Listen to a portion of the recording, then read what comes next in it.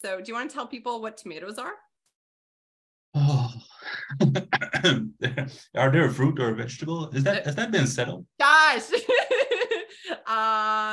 we're gonna go with fruit. Okay, so I mean, probably some of your listeners will have heard of the Pomodoro technique, where it's just like a way of structuring time where you focus on something for a short period, like take a break, focus again, take a longer break. So it's just a way of pacing so that you don't deplete your mental capacity and focus. And then alongside this is, you could just have the time part, and that would, I work for 25 minutes and then I take a break. So I do Pomodoros, and that's a way to structure your time. But you can add a couple of layers to that, and like setting goals that you can accomplish in 25 minutes. So it helps like divide complex tasks into simpler pieces. And that's part of the way, that part of the, I guess, not solution, but it's an approach in increasing like productivity, I guess, or just, it just simplifies the problem, because you just made the mental effort of like chopping it into like smaller chunks that you can accomplish. And then you get the little boost of like, because you just accomplished something, and then you do it again in 25 minutes. So just by doing these simple exercises, I guess, you can get a lot more done in a day. And it's not because I'm obsessed with productivity and squeezing more out of your lemon, but it's because I'm obsessed with time. And I think time is a resource that we don't have enough of. So why would you take 3 days to do something that you can do in one without, of course? So I think it's just, that's why I like to do tomatoes. You get stuff done. Yes.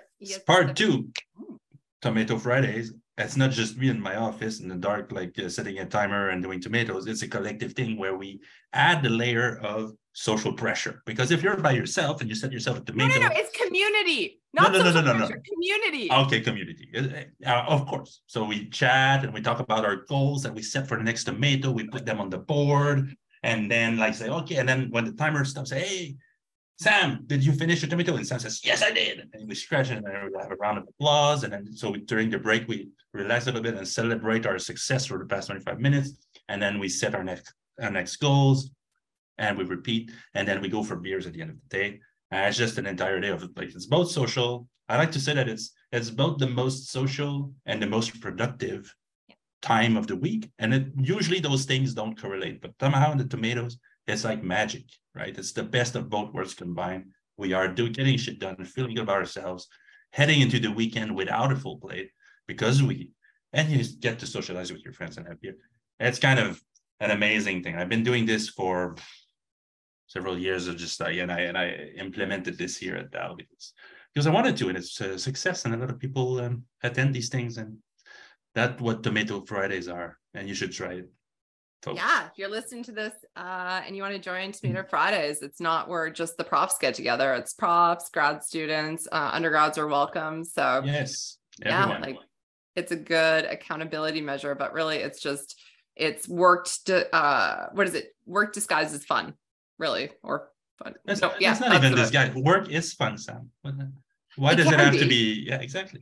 It can be, but I will say, so as a numbers gal, who's in her doctorate right now, it's difficult to sit down with a blank screen, or it's difficult to sit down and start writing and start kind of developing.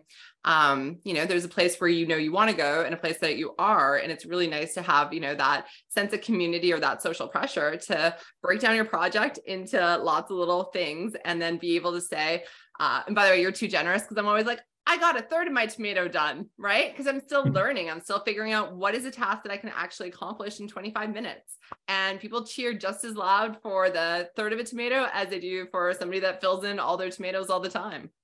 That's true. That is true. It's all about support. That's like shame.